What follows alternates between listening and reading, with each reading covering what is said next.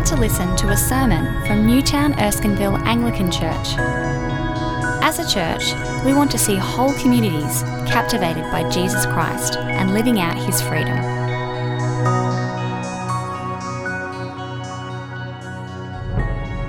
Church meetings. What are the things that could change and really wouldn't bother you? The morning tea? The handout? The location? The Bible readings? The prayer? The liturgy? The sacraments? The music? The building? How much change could we get away with before you properly got annoyed, though? Before something mattered to you? Well, the early Christians have been considering their Old Testament heritage in the light of the death and resurrection of Jesus. Their opponents, too, have been trying to grapple with this new teaching as well, but not in the same way. You see, the Pharisees and the Sadducees have been watching from the sidelines, but over the last few chapters, they've become increasingly active. This teaching about Jesus is a threat, and it needs to be neutralised. Because if you've been doing Judaism all your life and then someone comes along and tells you that you're doing it wrong and that everything you care about has to change, well, obviously that matters. But Stephen hits the nail on the head today. If you let the Holy Spirit speak to you through the Old Testament scripture, you see that far from being a threat, Jesus is the fulfilment of all that is prophesied and of all that is promised. Acts chapter 7 is where this issue really comes to the fore, where the Pharisees, the Sadducees and the teachers of the law, they decide enough is enough. And the guy who takes them on, unwittingly or not, is Stephen. And it's the next major turning point in the narrative of Acts so far. After the commission of Acts 1 verse 8 and the coming of the Holy Spirit, the Christians are consolidated, grown, strengthened and encouraged in Jerusalem. And then they're refined, because it's in Jerusalem that they start to be persecuted. And it is this persecution that turns out to be the means by which they are sent and the commission actually starts to be realised. Well, as we saw last week, the church has stuff that they have to sort out internally. There are always going to be logistics that need to be addressed. The apostles chose godly men to delegate these responsibilities to.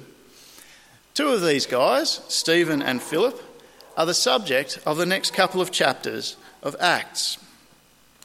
As Stephen is elevated in his role amongst the early church, for he's now responsible for the daily distribution of food to those who are in need, so too the target on his back increases in size.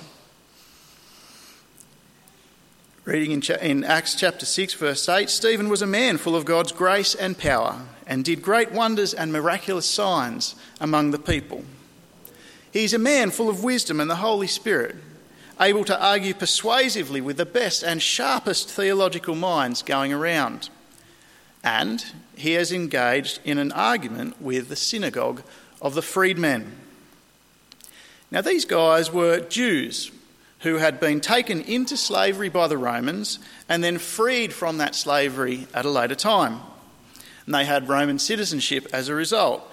And it would seem apparent that they have created their own group to distinguish themselves as freed Jews living in Rome, as opposed to free Jews who have moved and now live in Rome. Now, this makes their accusations even more pointed and themselves even more culpable. More pointed because a combination of these guys and the Sanhedrin, which we'll see later, is a match similar to what Jesus faced a couple of weeks earlier.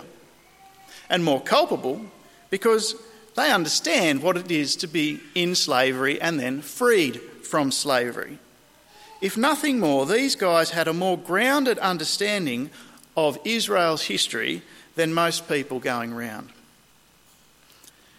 Anyway, they can't get one up on Stephen. They could not stand up against his wisdom or the Spirit by whom he spoke. Well, when you're argued into a corner and you're convicted of the error of your ways, what do? The hearers of Peter's speech on Pentecost cried out, "Brothers, what should we do?" But where Peter's words convinced back in Acts chapter 2, Stephen's words only solidified further his hearers' hardness of heart. Their decision was, let's play dirty. They wangle up some false witnesses to bring charges against him, and then they drag him up before the Sanhedrin. Now, the Sanhedrin has been quite busy recently. Along with trying to cover up the resurrection of the Son of God from the dead, in the past couple of chapters they have had Peter and John brought before them to explain themselves.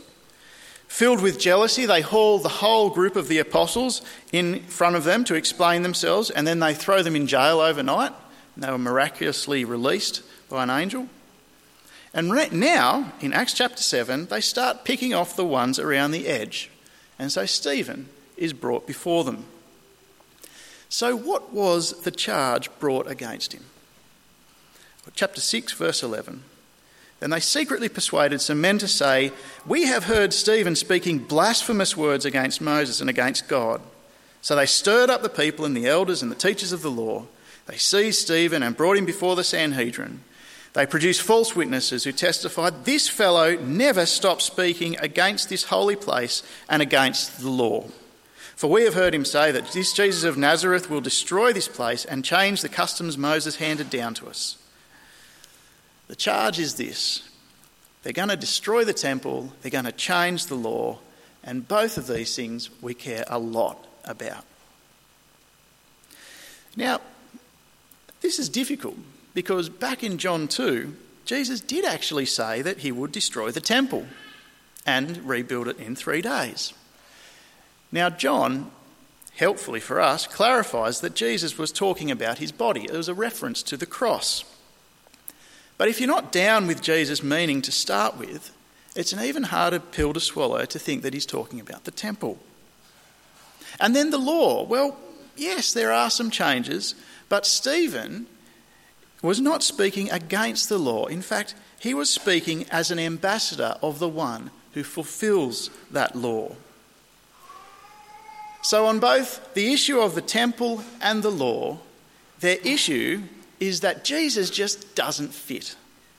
They don't believe that what they've been doing for centuries can be reconciled with the apostles' teaching about Jesus. But they still need false witnesses to pin him. See, it wasn't that Stephen was preaching an inconsiderate or ill-conceived or even misunderstood message. He preached and reasoned and argued with all grace and wisdom. They knew what he was talking about. But if you're not listening, you won't listen, and will stop at nothing to silence what you don't want to hear, you play dirty. And so they got the false witnesses. He speaks against the temple and against the law. He will destroy the temple and change the customs that Moses gave to us. Are these charges true? The high priest asked. Well, it's not Peter or even Paul, but Stephen who gets the gong for the longest speech in the book of Acts. This is a big, long passage, and just so you know what's coming, what we're going to do is we're going to take a peek at the last chapter, the last page, because we need to know where Stephen is taking us before we look at it. So verse 51 of chapter 7, "You stiff-necked people with uncircumcised hearts and ears. You are just like your fathers. You always resist the Holy Spirit. Was there ever a prophet your fathers did not persecute? They even killed those who predicted the coming of the righteous one. And now you have betrayed and murdered him. You who have received the law that was put into effect through angels, but have not obeyed it." This is his point. You always resist God and those he sends. You don't listen to God and those he sends. And so Stephen's speech is then about the mode of relationship between God and his people throughout their history. This relationship, he says, predated the temple, it predated the law, it predated even the nation of Israel itself. And it started it started before Abraham, but he starts at Abraham. Now, Abraham was just some guy in the middle of Nowheresville.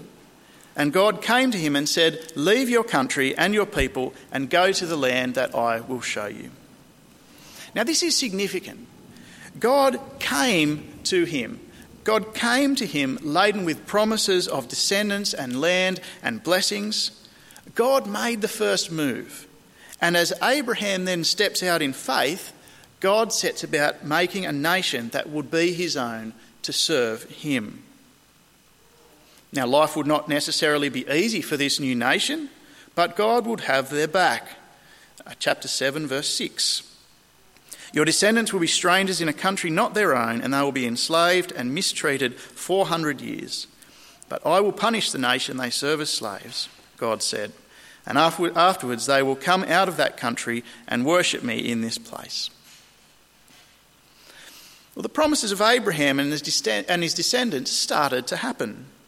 And through starting here, Stephen establishes God as seeking out his people and blessing them and promising to be with them. And then he looks at this case in point.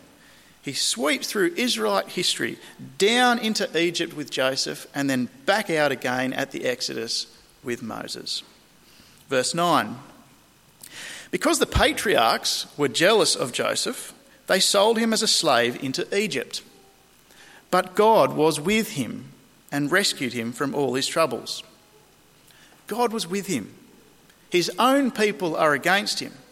They're jealous enough to hang a for sale sign around his neck and sell him off as a slave. I mean, who does that to their own people, let alone your own brother? But Joseph ends up as a slave in Egypt, but God was with him in a foreign land. Well, Joseph rode a long wave of success to the very top of the pyramid in Egypt, and that helped God's people because as famine gripped the land, they ended up being saved into a foreign land by Joseph. And that's how the people get into Egypt. And over the next couple of centuries, their numbers swell. We know the story.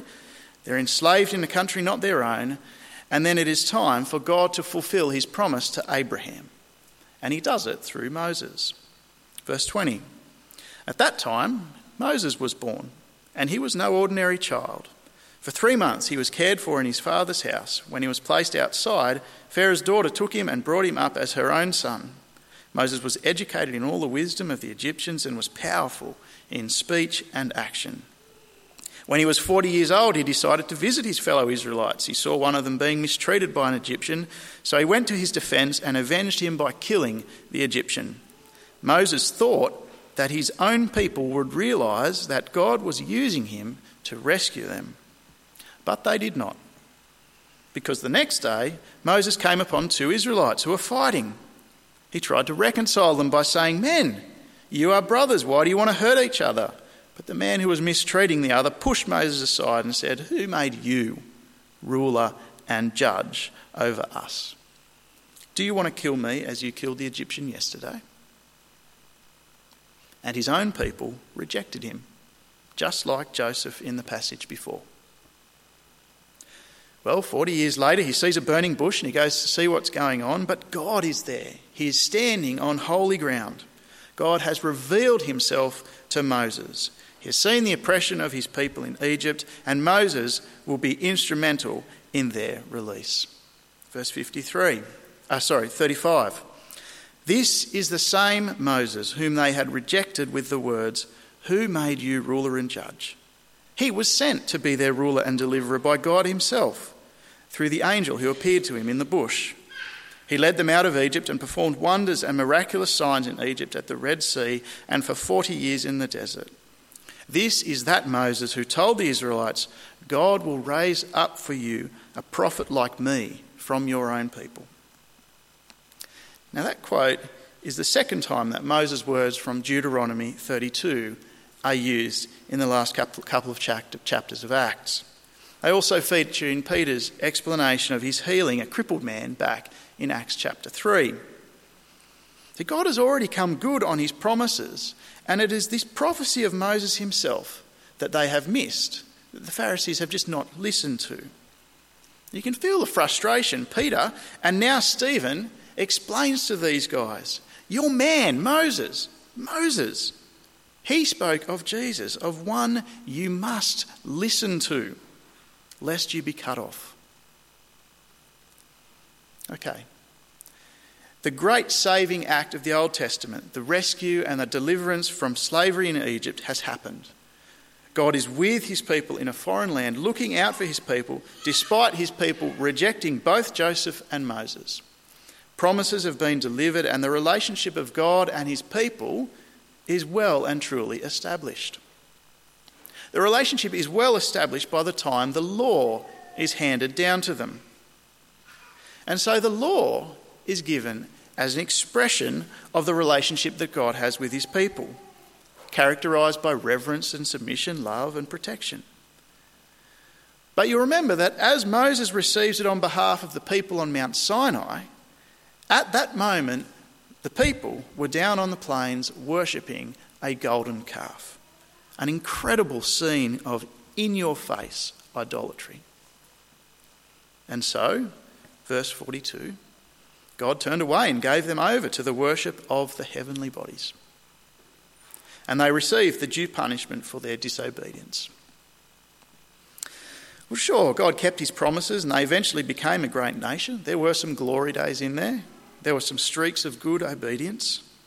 But eventually they divided. They were taken off into exile. They became a people scattered. Prophets came and were ignored and persecuted. They warned that turning away from God would reap judgment. They prophesied of a Messiah. But they were a stiff-necked people, now scattered among the nations. And then there's the temple. Well, it was in those glory days that they built the temple.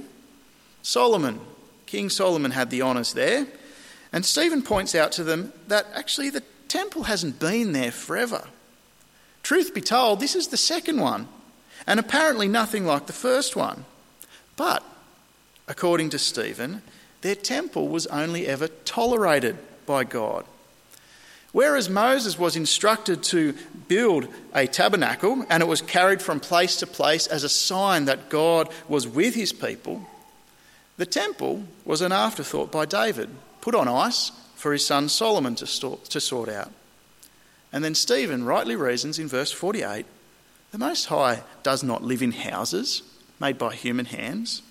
As the prophet says, heaven is my throne and earth is my footstool. What kind of house will you build for me, says the Lord?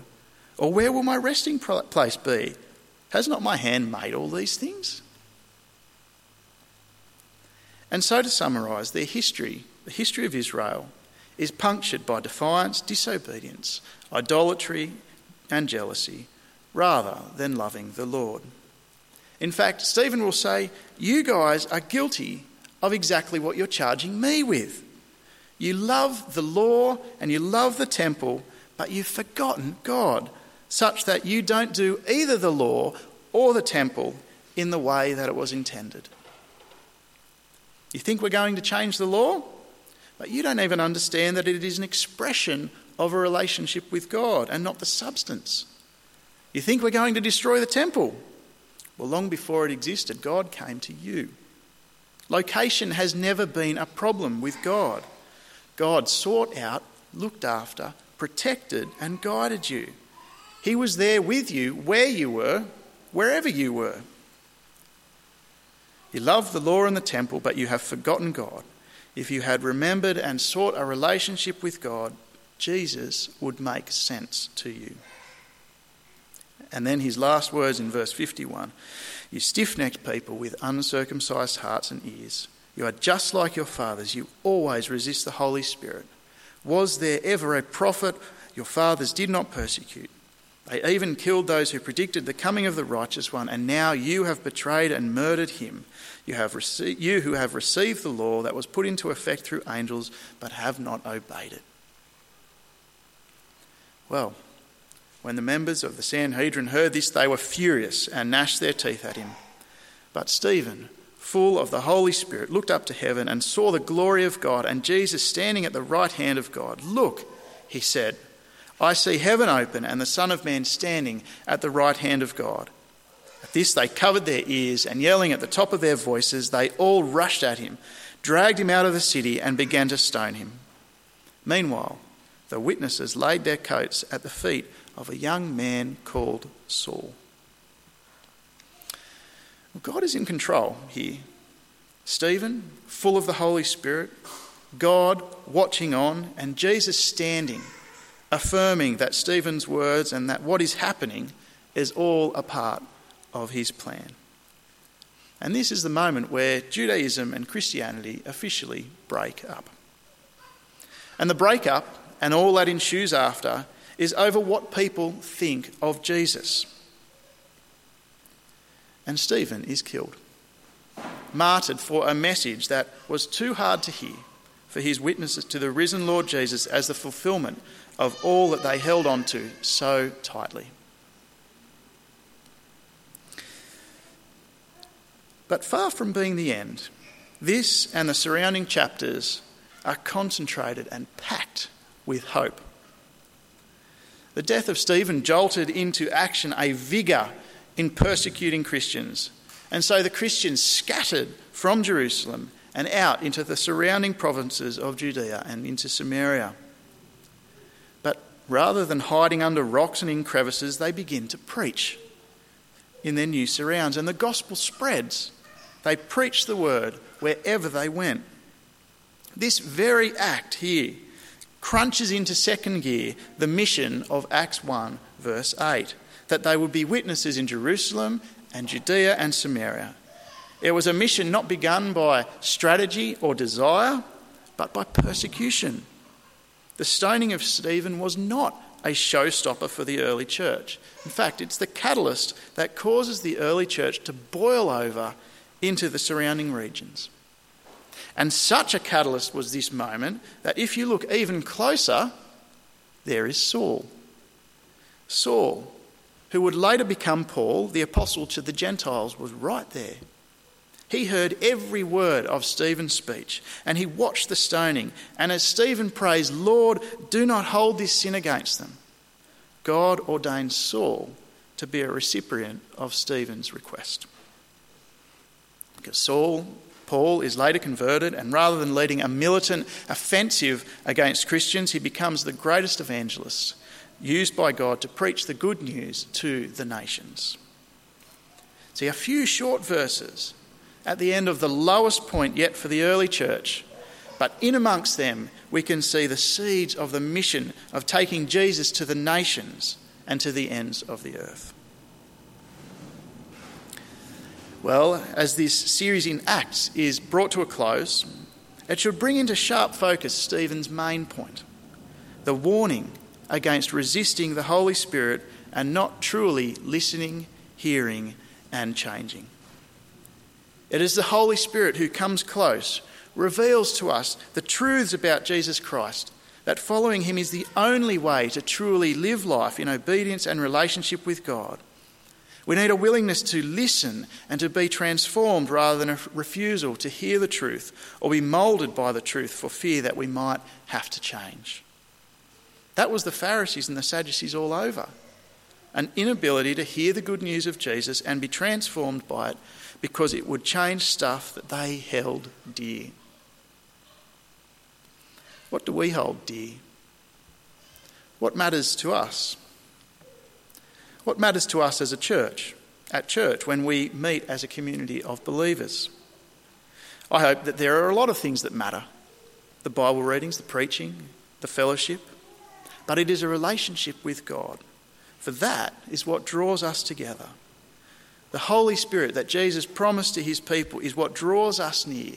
And it is the Holy Spirit that points us to the risen Lord Jesus.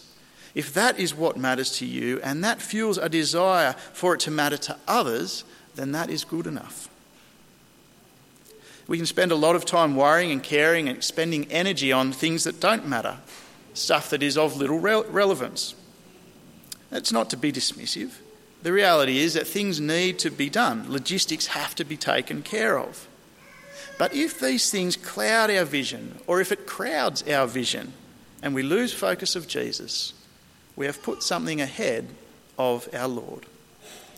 That's what the law and the temple became to the people, the Pharisees, and it crowded out God. But it also confined God. Putting the importance of the temple or the law ahead of a relationship with God confines him. It puts him literally in a box. That is how the Pharisees liked it. God lived at the temple. I went and saw him occasionally. Outside, there were some rules that I followed, but for the most part, I could do what I liked, as long as I was on my best behaviour at the temple and I didn't break too many laws. It was a bare minimum approach. Well, do we today confine God to the temple? I don't think many of us here believe that God literally lives in this building any more than he lives in the cottage out the front or at my uncle's house in Gosford. Our problem is not one of physically understanding where God is. We know that he is not confined to the church building proper. But do we confine him to the church building? Do our actions and our thoughts and our words and our apathy imply that God lives here and he does not ride home in the car with me? He does not go to work with me. He does not be with my family and me. I'm guilty of that. I've gone days without even considering that God exists. Do we confine God to this church building and don't give him a second thought this week? Or do we invite him in? Do we remember his presence and his love for us, and what difference does it make or should it make? See, this passage not only showed us that God comes to us and is with us wherever we are, it spawned the next wave of the spread of the gospel. Today, we are at the forefront of that wave, and so with the Holy Spirit guiding me, I am where I am to be a witness today, tomorrow, and the next day. The groups in which we circulate, we live with, we work with, we argue with, we socialise with, we play with, we are there to be witnesses. And that we would do it with the grace and the power and the courage and conviction of Stephen, that should be our prayer. We are here to live in the light of what Jesus Christ has done, to live in step with the Holy Spirit, and to live a life that bears witness and gives glory to the risen Lord Jesus. That, brothers and sisters, is what matters. Let's pray.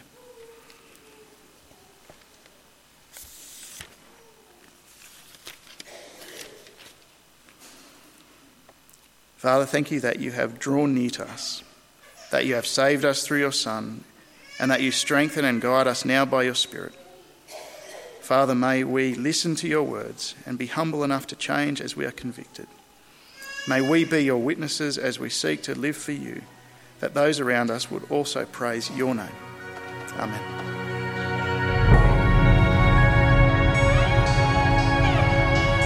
Thanks for listening to the Newtown Erskineville Anglican Church podcast.